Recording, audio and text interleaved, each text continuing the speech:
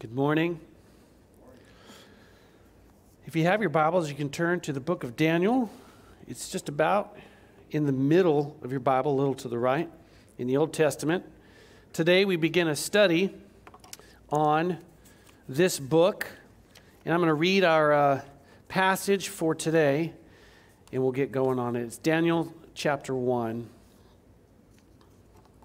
we're going to study the first 7 verses. It says, "In the 3rd year of the reign of Jehoiakim, king of Judah, Nebuchadnezzar, king of Babylon, came to Jerusalem and besieged it.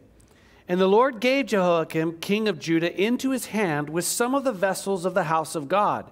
And he brought them to the land of Shinar, to the house of his God, and placed the vessels in the treasury of his God.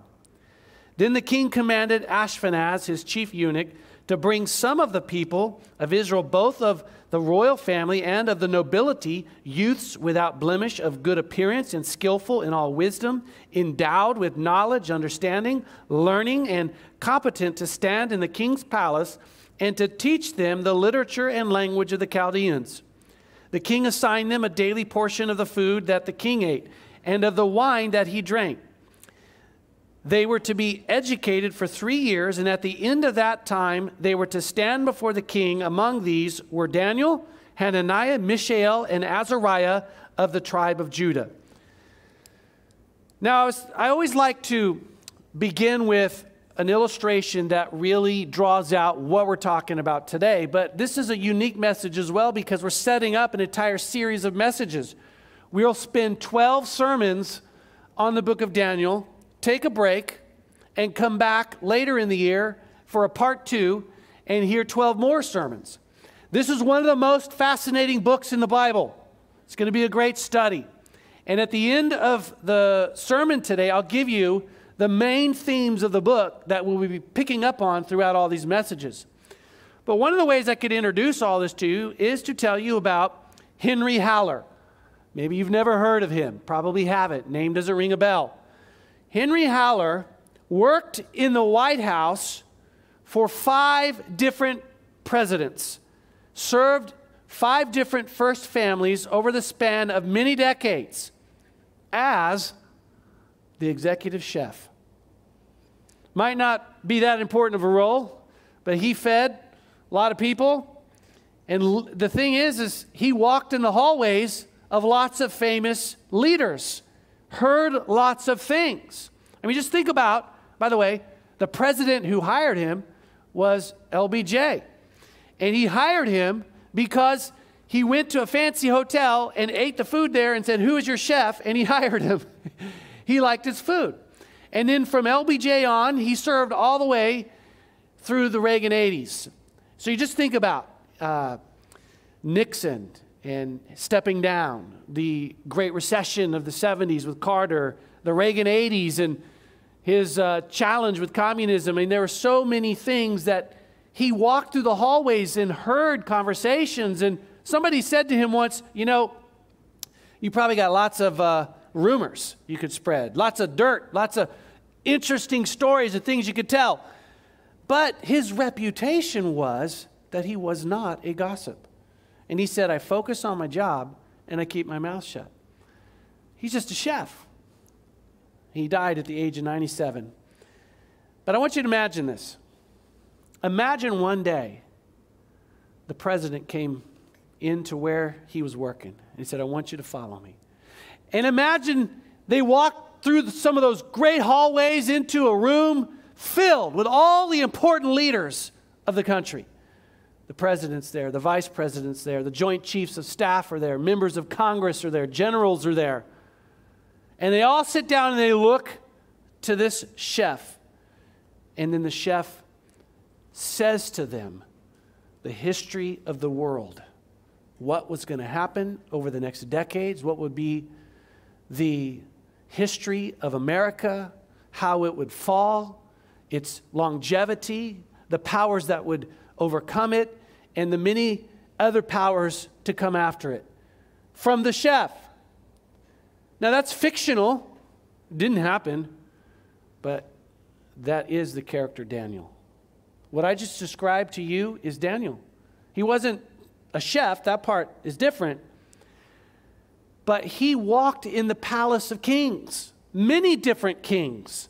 He saw the turnover of kingdoms, and he, more than once, was walked down the palace hallways into rooms with the greatest leaders of the land, and he laid out for them the history of that kingdom and the kingdoms to come that God had given to him. But he wasn't hired. He was taken captive. He lived in the land of Israel, and as we read through the passage, Babylon comes and overtakes the kingdom. And that's how we're going to begin our study. We're going to begin our study with, and you saw in the first slide, living in Babylon. Babylon is a foreign land, a foreign country with foreign values and foreign religion.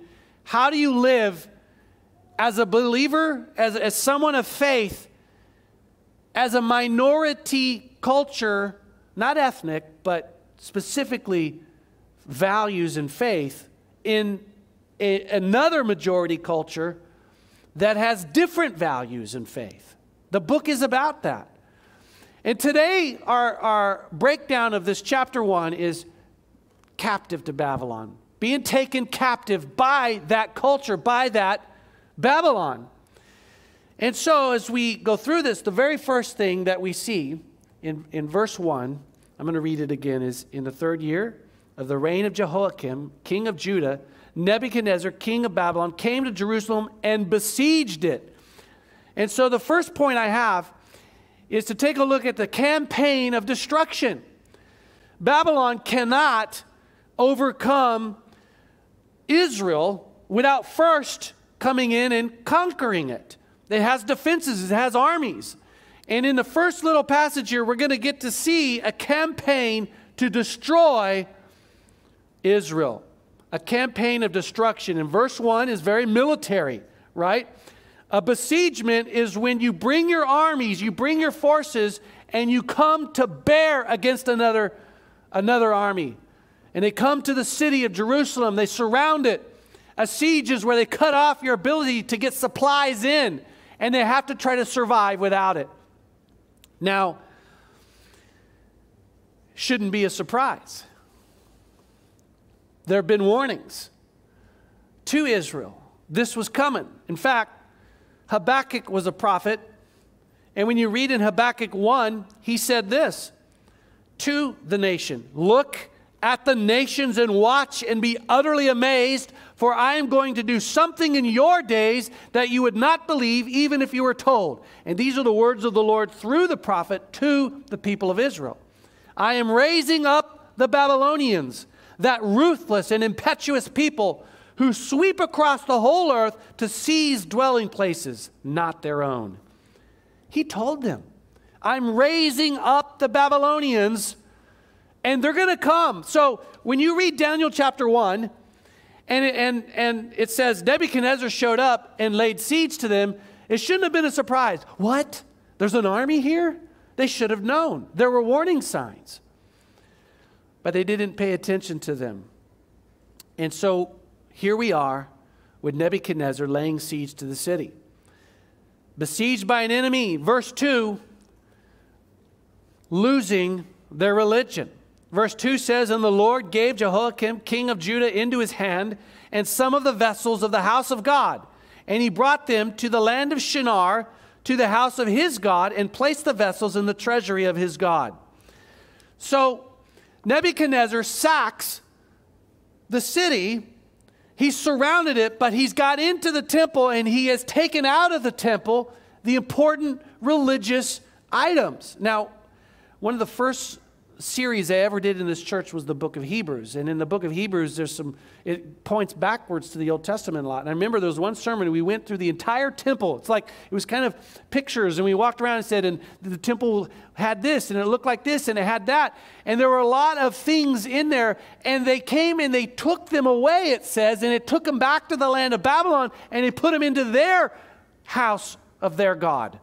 And see, that's a power move. Taking the relics away says our gods are more powerful than your God. Also answers the question, what happened to the Ark of the Covenant? So Indiana Jones knows where to go. Took it away. Cultural joke there. Right? But essentially that's it. They came and took those kinds of things away, like the Ark of the Covenant, like whatever it was that they took. Those were the things that were there. And it's a power move. Even in that era of history, if one army defeated this army, then what was believed was that the God of this army was more powerful than the God of this army, or gods. And they had to wrestle with that. The Babylonians, their God, sacked and beat and defeated us and our God. But they were stripping them of their tie to who their God was by ransacking their religious temple and articles, taking away their connection to that. And then we see in verses 3 and 4, taking hostage the youth. Verse 3 says, Then the king commanded Ashpenaz, his chief eunuch, to bring some of the people of Israel, both of the royal family and of nobility, youths without blemish, of good appearance and skillful in all wisdom, endowed with knowledge, understanding, learning, competent to stand in the king's palace. So there's some other pieces to this that I haven't said, like Jehoiakim is on the throne as the king, and the Babylonian army comes, they lay siege, they surround it, but something happens. A letter comes from Babylon, and it comes to Nebuchadnezzar, and it says, you need to come home. Your father has died. And he now is going to become the leader. So he has to leave. He's the leader of this campaign, and he has to leave. But when you read about it, one of the things that Nebuchadnezzar believed was that Jehoiakim on the throne is not a threat. The guy's a joke, doesn't know what he's doing. And so he leaves him on the throne. I can leave for now. The armies are still there, but there's something that he does. And he takes hostages with him. Kind of like leverage, right? If you give me trouble, I got the best of your people with me. Your next generation. Notice how he described them. I want attractive people, smart people, 4.0s. Bring them to me. And in some ways, what they do is they actually bring them back. We're going to get to this, and make them part of who they are, and they enhance them as a culture. Like in World War II, when many of the top scientists began to flee from Germany. Albert Einstein was one of them and ended up in America. Well, that elevated the scientific level of that community in America, right? They're going to do that. Give us your best. We're going to make you part of us, but they're also hostages. We got your people, so you better not act up. Now, you can see the campaign, right, to destroy Israel and the people. So the second part, though, is a campaign of seduction. And that involves the hostages. We're going to bring you back with us, and then look what they do. They want to make them Babylonian. Okay? And this is what happens. Verse 5 says, the king assigned them a daily portion of the food that the king ate and of the wine that he drank. Now, the king ate the best of the land. So what he does is, we're going to bring you in, and this is why I put here, obligated to the Babylonians. They're not going to want, first they come as hostages, they're not going to want to leave the lifestyle. Now they're living in the palace. They got the best of the land that they're living in, the nicest buildings, the nicest community, and the best food that they're going to eat, the best wine. Because what's going to happen down the road in the story is, people like Daniel will have to decide, I'm not going to be Babylonian. And if they choose not to, then what they risk is, I'm giving this up. I'm giving up the lifestyle that I like. I like opulence. I like nice things. I like being in this environment. I don't want to give it up. I'm around all the smartest, the most attractive people. I don't want to be cast out of that. And there's a sense where they bring them, and one of the first ways to seduce them, they don't torture them. They bring them and they give them the best, so they say, hey, we kind of like this. I think we're going to embrace this. That's part of the seduction. to fall in love with what the world has to offer and forget your faith. And then in verse 5, the second part, they were to be educated for 3 years, and at the end of that time, they were to stand before the king. So this is like getting a degree, a Babylonian degree. So not only are they going to obligate them to Babylon, but they're going to educate them by Babylon. What better way to make them Babylonian than to make them spend 3 years with getting a Babylonian education? I remember Vodi Bakum is a public speaker, book writer. He was the commencement speaker at my master's degree ceremony. And there was a quote that he said, it came from one of his books, and it was talking about education. It was talking about this very thing. And he said this, he said, if you send your children to a Roman school where they educate them in the Roman ways, in the Roman culture, in the Roman values, don't be surprised when they come back to your home a Roman. And there's something about the educational process that if you can get them when they're young, and we'll talk about their ages next week, in their teens, you can get them when they're young enough that you can shape that. You can shape it in them. And they become, you can indoctrinate. You can make them what you want to make them. And the Babylonians believe that. They're going to strip their identity that they had that was Jewish and try to make them become like them and just amalgamate them into their culture. And there's no better description of success in that than in verse 6, where it says this: among these were Daniel, Hananiah, Mishael, and Azariah of the tribe of Judah. And look what happens. In verse 7 says, and the chief of the eunuchs gave them names. Daniel he called Belteshazzar, Hananiah he called Shadrach, Mishael he called Meshach, and Azariah he called Abednego. And that's why in the last point here in the campaign of seduction is they're just going to remake them into Babylonian. Because what you may not recognize in that is the names they have coming in, Daniel, they're tied to their Jewish faith. The new names that they give them, their new identity ties them into Babylonian faith. And I just wrote this down here just so you know what it is. Daniel means God is my judge.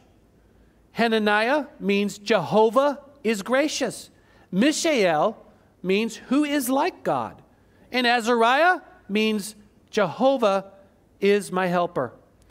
But Nebuchadnezzar changing their names, Daniel becomes Belteshazzar. That name means the keeper of the treasure of Baal. Baal was a pagan god, one of the gods of Babylon, a heathen god. Hananiah was renamed Shadrach, which means command of the moon god. Mishael was to be Meshach, which meant the goddess Shak. And Azariah, changed to Abednego, means the fire god. I mean, what a cunning strategy. Just think about that. Everywhere you go, instead of somebody calling your name out, God is my judge, now Daniel, keeper of the treasure of Baal. Every time someone says their name, the identity is connected to the religion of Babylon. That is a remaking of them every day, over and over again, every time they hear it.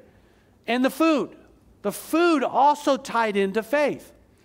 You see, first of all, the Jews had a specific diet. There were some things they were not allowed to eat. There's the word kosher, which means if it's not kosher, you can't eat it. It didn't fit into the dietary laws of the nation and faith of the Israelites.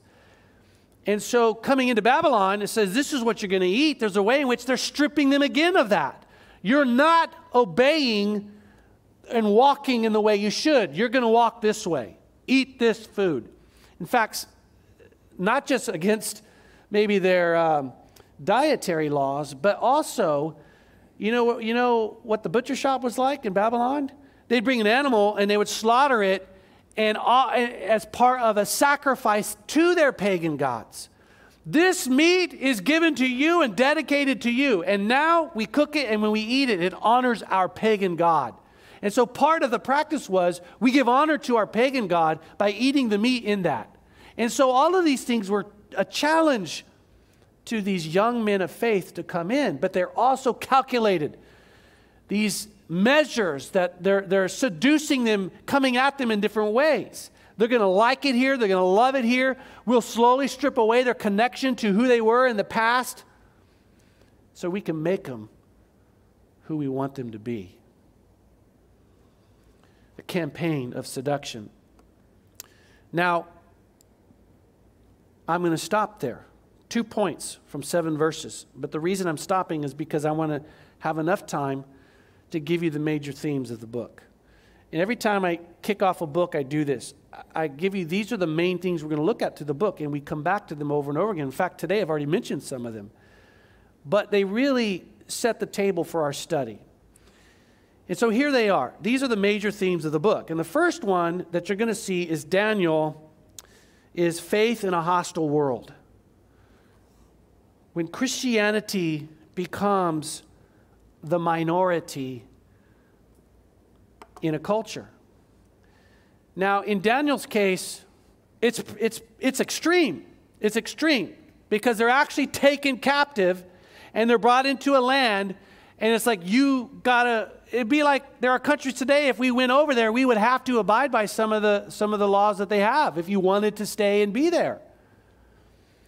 In some of the laws, we would say, I'm not sure I agree with that, but how do you walk in an environment that's hostile to your values, to your beliefs, to your faith? And I think it's one of the best things that we're going to get out of the book of Daniel, because he has to do it. Next week, we're going to see it. We're going to see him be faced with the challenge. Are you going to eat the food? Are you going to do it or not?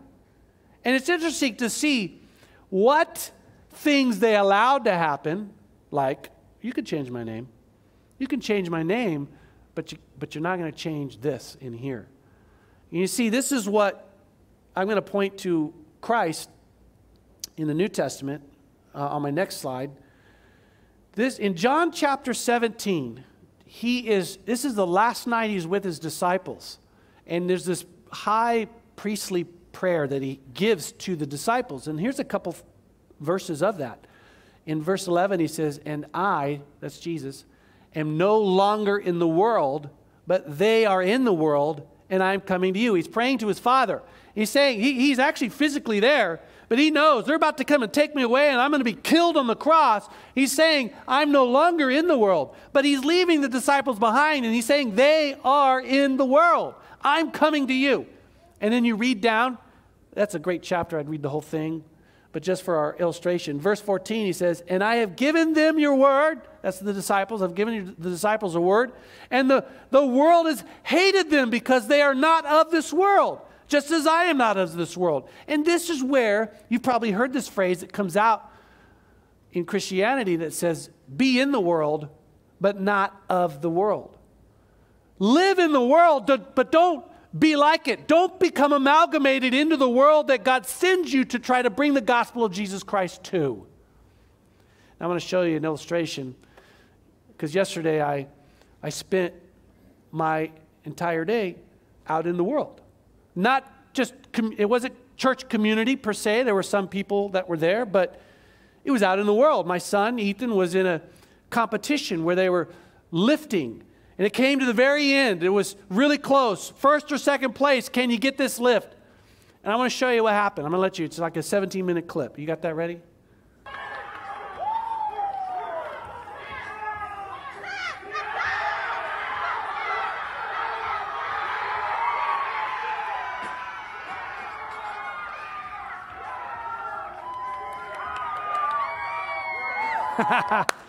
I chose that clip because it had you in there, Missy. That was 300 pounds, which, by the way, is a lot of weight to lift above your head. And then later he did another lift, 355 pounds, a different lift. And he was partnered up with Jamie right there. Wave your hand there. They was teammates. It had to be a guy and a girl, and then they aggregated everything together. But here's what I want to say about that. That's not a church building. I'm out in the world, right? And I'm going to tell you that I have a lot of friends. I walked around that whole day talking to people, and I genuinely like the friendships. I like them. I love talking to them and see where they're at in their life. I ask questions. Hey, I remember you were. There's one guy I said, I remember you were dating this girl. What happened? And then my wife's like, they broke up. Why'd you ask that? I was like, I didn't know. But we know people, right? And then I could even use an example of my son Josiah, who plays in a band. And a few weeks ago, we went to hear they were playing at a restaurant. And that was interesting because we went at the same time with Andrew and Denise from this church. And I didn't tell Andrew and Denise this, but I was really curious. As we sat there, I was wondering how many people would come up and talk with Andrew and Denise, and how many people would come up and talk with us. Because to me, it's like, are you building relationships in the world that God has placed you, yes or no? Now, in that setting, we know a lot of people because we know they're Josiah's friends in the band. But when I go over to Andrew and Denise's building, I don't know as many people in that building. But sure, everybody in the building talks to Andrew and Denise, and they're part of that community. And this is what God calls us to. And in this verse, Jesus is saying, be in the world, but remember, you're not of the world. We are inclined towards a heavenly kingdom, a world that is not of this. And the challenge through Daniel is going to be, I really like the world that you put me in.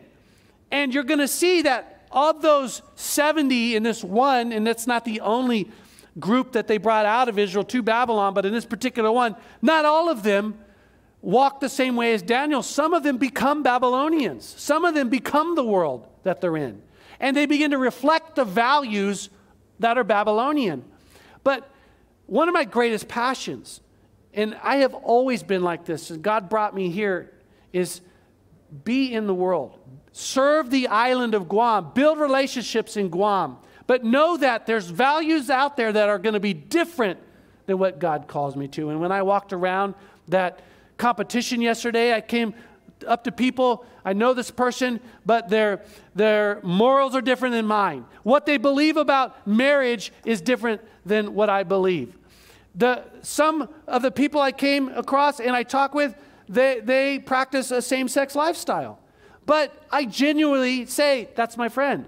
I like you, and I do want you to do well. But I have this motivation underneath me that I really want to, if God gives me the chance and the opportunity arises, to tell them about my faith in Jesus Christ, to point them to this other kingdom that's up there, that in order to be a part of, you've got to know Christ. And so we go and we live in the world, but don't become like it. And I think it's one of the greatest aspects of this study, because we get an example of it in Daniel. He's going to be met with a lot of challenges. And you know what? They're going to hate Daniel. They're going to hate him. They're going to bear false witness. They're going to plot against him. And just like Jesus said, they hate my disciples. And it's probably a moment where sometimes you talk about a value that this world that we live in hates. I'm going to cancel you for saying that. And that's something that we have to navigate. And I'm going to tell you that when we go through this book, we're going to talk about cancel culture, because they try to cancel Daniel. So it has a lot of relevance to us today. Faith in a hostile world. But not only that, beware of the warning signs. You see, like I said earlier in the message, they shouldn't have been surprised. What? The Babylonians are here to conquer us? You should have seen it coming. And one of the great tragedies of the Old Testament is the failure of their people, God's people, to see the constant warning signs. The constant warning signs. And I just wrote a few of them down. First of all, there's all the different prophets who bring God's word, Habakkuk, Micah, Jeremiah, that God gave to speak his word to people. The idol worship, they had God's word. It says, don't do that. They perpetually and continually did that. Do you know that after the third king, the kingdom splits in two and there's two kingdoms? Well, this kingdom that Nebuchadnezzar conquers is the last one, because the first one has already been conquered by the Assyrians. And do you know why they were conquered? For worshiping idols. Because they kept following after the world. And there's a way in which you could look at Jehoiakim and he's the leader and say, didn't you learn from the other kingdom? And there's even more to the story. Jehoiakim, when Nebuchadnezzar goes back because his father dies, Jehoiakim hears about the Egyptians in the area and says, I'm going to go get the Egyptians. They're going to come and they're going to help me overthrow the Babylonians. That's a good plan, right? And Jeremiah hears about it. Well, Jeremiah is already in prison because Jeremiah already has come to him and said, stop worshiping the idols. And Jehoiakim got tired of Jeremiah's mouth and said, put him in prison. And so when Jeremiah is sitting in prison, he hears about this plan and he brings somebody to write down for him, a scribe. It says, write this down and take it to the king. And he writes it down, and the guy goes to the king and says, this is from Jeremiah, and he reads it. And essentially what it says is, don't do it. Because the Babylonians have been raised up as discipline for you. And if you go try to get the Egyptians and try to overthrow them, what you are really doing is saying, I don't want God's discipline. It's like a father sending his son to the room and say, sit on your bed for 2 hours. You're in a timeout because of something wrong that you did. And the hour passes and you go back and the window's open. He snuck out and he's down the street playing with his friends. Well, that's not a demonstration that he respects your discipline, is it? And that's similar here to what Jehoiakim. In fact, it's even more amazing. Do you know what Jehoiakim does? He takes the note that comes from Jeremiah and he rips it up and destroys it. And honestly, that very thing exists today.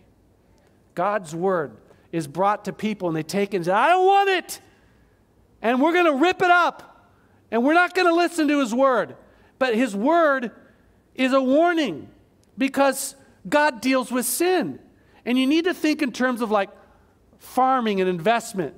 If I have a farm and I plant things and I really invest in it and I nurture it and I put the kinds of things that will help it grow, that's what will happen, barring some tragedy like a drought. But when it comes to civilizations, if the seeds that you plant are sexual immorality and things that God hates, what's going to grow up in that civilization is something that will be hostile towards God.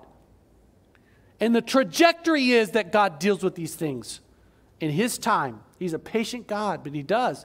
And that should say something to us as a people of faith that lives in a culture that even now sees changes and shifts where we go, that's really different. It didn't used to be like that.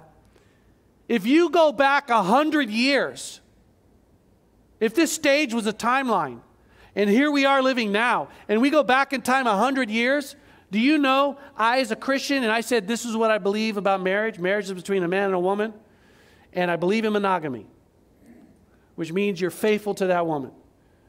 And you took somebody who didn't go to church, who wasn't a believer, and they said define marriage. You know what they'd say? The vast majority would give the same definition. And what I'm saying is that the culture and its values aligned a lot. Still, the Judeo-Christian ethic of the Bible permeated culture. And we fast forward to here, and the definitions are different. The definitions are different about gender. There's a lot of different definitions that are out there. And it will increasingly get more hostile to our faith and to speak what those values are. And I still say if it happens, we might have to be like a Daniel. Live in the culture, but don't be like it. Don't lose the faith here. Love the people God sends you to. Build relationships. But don't lose your faith. And know, because God uses Daniel. He uses him to save people. He uses him to change kings and to change kingdoms. And Esther is another story that parallels this. She's in the land of Babylon, and God uses her. And so there's something about the child of God who stays strong in their heart and waits for the right moments that God uses them. These are the major themes. Faith in a hostile world, Beware of the warning signs. I have this great quote from this lady, Ariel Gonzalez Bovat. I hardly even know her. My wife knows her. She shared it with me. It says, when we conflate the gospel with social reform and imply the main implication of a lived out gospel life is reforming society for its flourishing, we will fail to realize a society is unable to be reformed as long as the sin that Christ died for is being celebrated, affirmed, and encouraged. And the danger there in that quote is a lot of churches are jumping on the bandwagon of serve, help the communities you're in to flourish.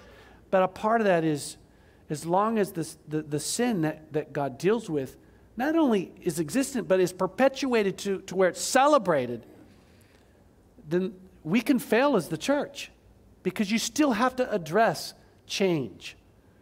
You need to conform to what God's word says.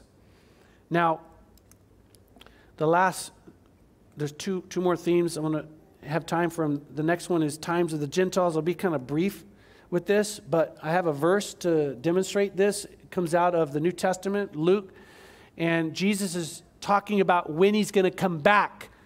And he says this, they will fall by the edge of the sword and be led captive among all nations, and Jerusalem will be trampled underfoot by the Gentiles until the times of the Gentiles are fulfilled. Now that is a very interesting name, times of the Gentiles. What does it mean? First of all, if you don't know anything about the Bible, in the Old Testament, the entire Old Testament is really about God's people, the Jews, and the nation of Israel, how they come from Abraham, the father, into a nation. They're Jews. And in the Bible, everybody not a Jew is called a Gentile. That's what it means. So right here he's saying the times of the Gentiles. Well, the Bible gives the plan for God's people. And in Daniel, he actually does that. He's like, there's a point where he says, are you done with us as a people? He says, no, let me give you the plan. And he gives them this fantastic timeline when we get to that. I can just show you how history has unfolded through the things that Daniel says. But right now, we're not in God's plan for the Jews. Right now, we're in an era of time where he's working through the church. And in the book of Daniel, think about it. It's a Jew living in Gentile land with Gentile leaders, and the big prophecies that come out are all about how history unfolds for the Gentile nations. Here's the great kingdom that will come. It will fall. The next great kingdom that will come. He gives it to them. Babylon, you're great. You're not going to last forever. Who's the next one? And it's all about the Gentiles, the times of the Gentiles. And what the Bible says is there is a time where that will end, where the times of the Gentiles ends, and the next and final kingdom that comes will be led by Jesus Christ. And he will finish his plan. He goes back and he finishes his plan for his people. And at the end, he brings everyone together. But I lay that out there because it's a big part of the book. It talks about all the kingdoms to come. Now, the last one, and I've saved this for the last, it is the main point of the book. I saved the best for the last, and that is the universal sovereignty of God. Now, in the book, you see Daniel really draw this out. Some of the words he uses are, in talking about the Father, is great God. He is the God of gods. He's the King of heaven. And one of the things that Daniel does is he answers this question. Is there still a God in heaven? Because think of them as a people, like they're defeated, they're broken down, they've been taken captive, their temple is destroyed, our holy relics now sit in a pagan shrine. Are you still there? Have you forgotten about us? And through the book, Daniel answers the question. There is a God in heaven, and he's sovereign over everything. And just like the verse I said, he's going to raise up the Babylonians, and he's using them perhaps to defeat you now. It's a form of discipline, but he's in control. Look, I have a verse for this one too. This comes out of the book of Daniel later in chapter 2. Daniel praised the God of heaven and said, "Praise be to the name of God forever and ever. Wisdom and power are His. He changes times and seasons. He sets up kings and deposes them. He gives wisdom to the wise and knowledge to the discerning." And no one would know that better than Daniel, who was an eyewitness to God raising up kings and deposing them multiple times. To see God take the wisdom of men and make them insane like animals, and then to raise them back up and make them wise again. He does that. He does that to characters in the story. And it shows you the sovereignty of God in all things. He changes times. He changes seasons. And that is huge for us. Because if you're like me, human, and a Christian, sitting in this room, I would venture to say there have been times where you had that thought. You look at what's going on in the world, sometimes you go, holy cow. Is there a God in heaven? How are we going to make this right? And Daniel answers that question. And you kind of blend these two things together. What's it like to have faith in a hostile world and to hold on to a truth that God is in control? And that's what we're going to draw out of Daniel. And God can do anything. You know, I started off talking about Harry Holler, the executive chef in the White House, but have you ever heard the name Jonathan Edwards? Considered one of the 5 greatest theologians to ever live in America during a time of great revival. There were times where God, even in America and even in Europe, where He brought about great revivals. He uses men like that. He uses a man like Billy Graham, who in his lifetime brought many people into the church. And they can affect change. But be aware of the culture we live in and watch for that. Do you know that the king Jehoiakim, do you know who his father was? Jehoiakim was one of the worst kings ever for Israel. Evil. But his dad was King Josiah. That's the king I named my son Josiah after. And Josiah's story was this. It was bad. There was idols. They'd fallen away. That's what he inherited. And they're doing renovations at the temple. And somebody finds scripture. Like, what are these old writings? They pull them out. They start reading the Bible, basically. And Josiah says, holy cow, we're doing it wrong. And Josiah, King Josiah, starts the great revival of his era. And he tears down all the idols and he points the people of the nation back to God. But it didn't last long, did it? Because when he died and his son Jehoiakim took the throne, he led him right back into idolatry and sin. And eventually judgment. And so there's a way in which I say revivals can happen. But God calls us as a people to go be in the world, build relationships, but don't become like the world. And help draw people to the one truth that leads to the one true King. Heavenly Father, we thank you for this book. We thank you for the study we're going to have in it, for the major themes, how applicable they are to us in today's world. And I just pray, God, that as we go through it, that you would challenge our hearts, that you open our eyes. There are some hard things to understand when it comes to prophecy sometimes. But open our eyes, Lord. Help us to grab the truths, to be challenged. Israel's in trouble, Lord, because they wouldn't repent. They took the word of God, the king did, and ripped it up. They don't want to repent. And this is true of us. There are things in our life, Lord, that maybe we do need to repent of, that we need to change. Maybe there are those of us in here who live too much in a church bubble. We need to go out and be in Babylon. We need to live in Babylon more. Build relationships and love the people that you send us to, but not become and adapt the values that are not in line with your word. We lift all these things up to you. Ask your blessing on this study. In Christ's name, amen. Let's stand and we'll finish worshiping together.